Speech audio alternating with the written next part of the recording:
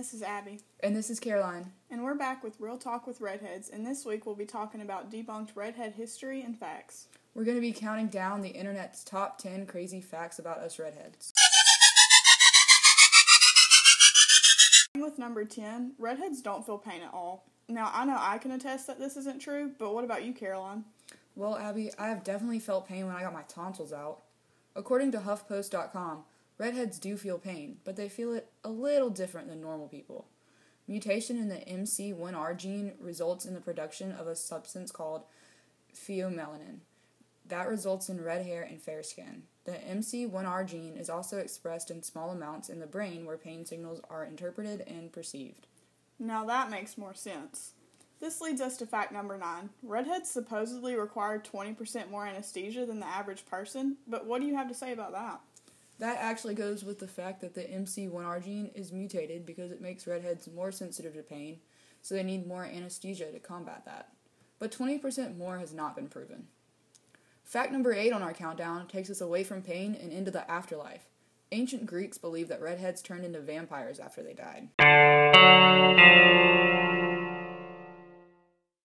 Well, we may be pale, but I've never met a redheaded vampire. I think this is a good time to bring up fact number 7, which is that in ancient Egyptian culture, redheads were rumored to be buried alive as a sacrifice to the god of Osiris.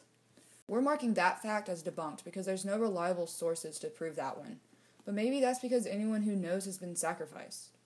Moving back to today's time, fact number 6 says redheads are more prone to skin cancer.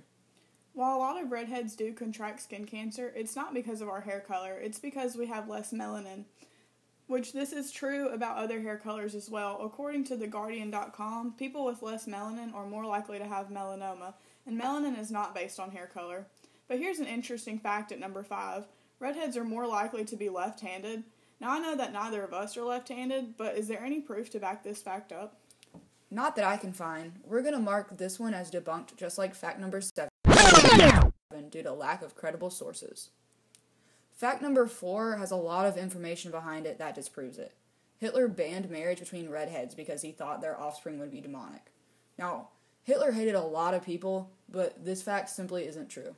Moving on to fact number 3, redheads have more sensitive teeth.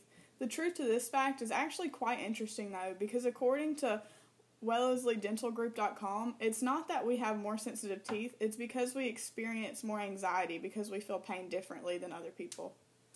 We're almost at the end now.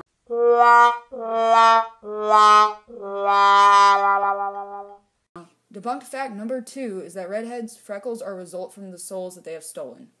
Freckles are actually spots of overproduced melanin, so there's no soul stealing here, or at least no visual proof. Looks like it's time to wrap up this episode of Real Talk with Redheads with our most outrageous debunked fact. During the Middle Ages, a child born with red hair was believed to be conceived during unclean sex or menstruation. That's all we got time for this week. Let us know in the comments what the craziest fake redhead fact you've heard or your favorite from our list. We'll talk to you next week on Real Talk with Redheads.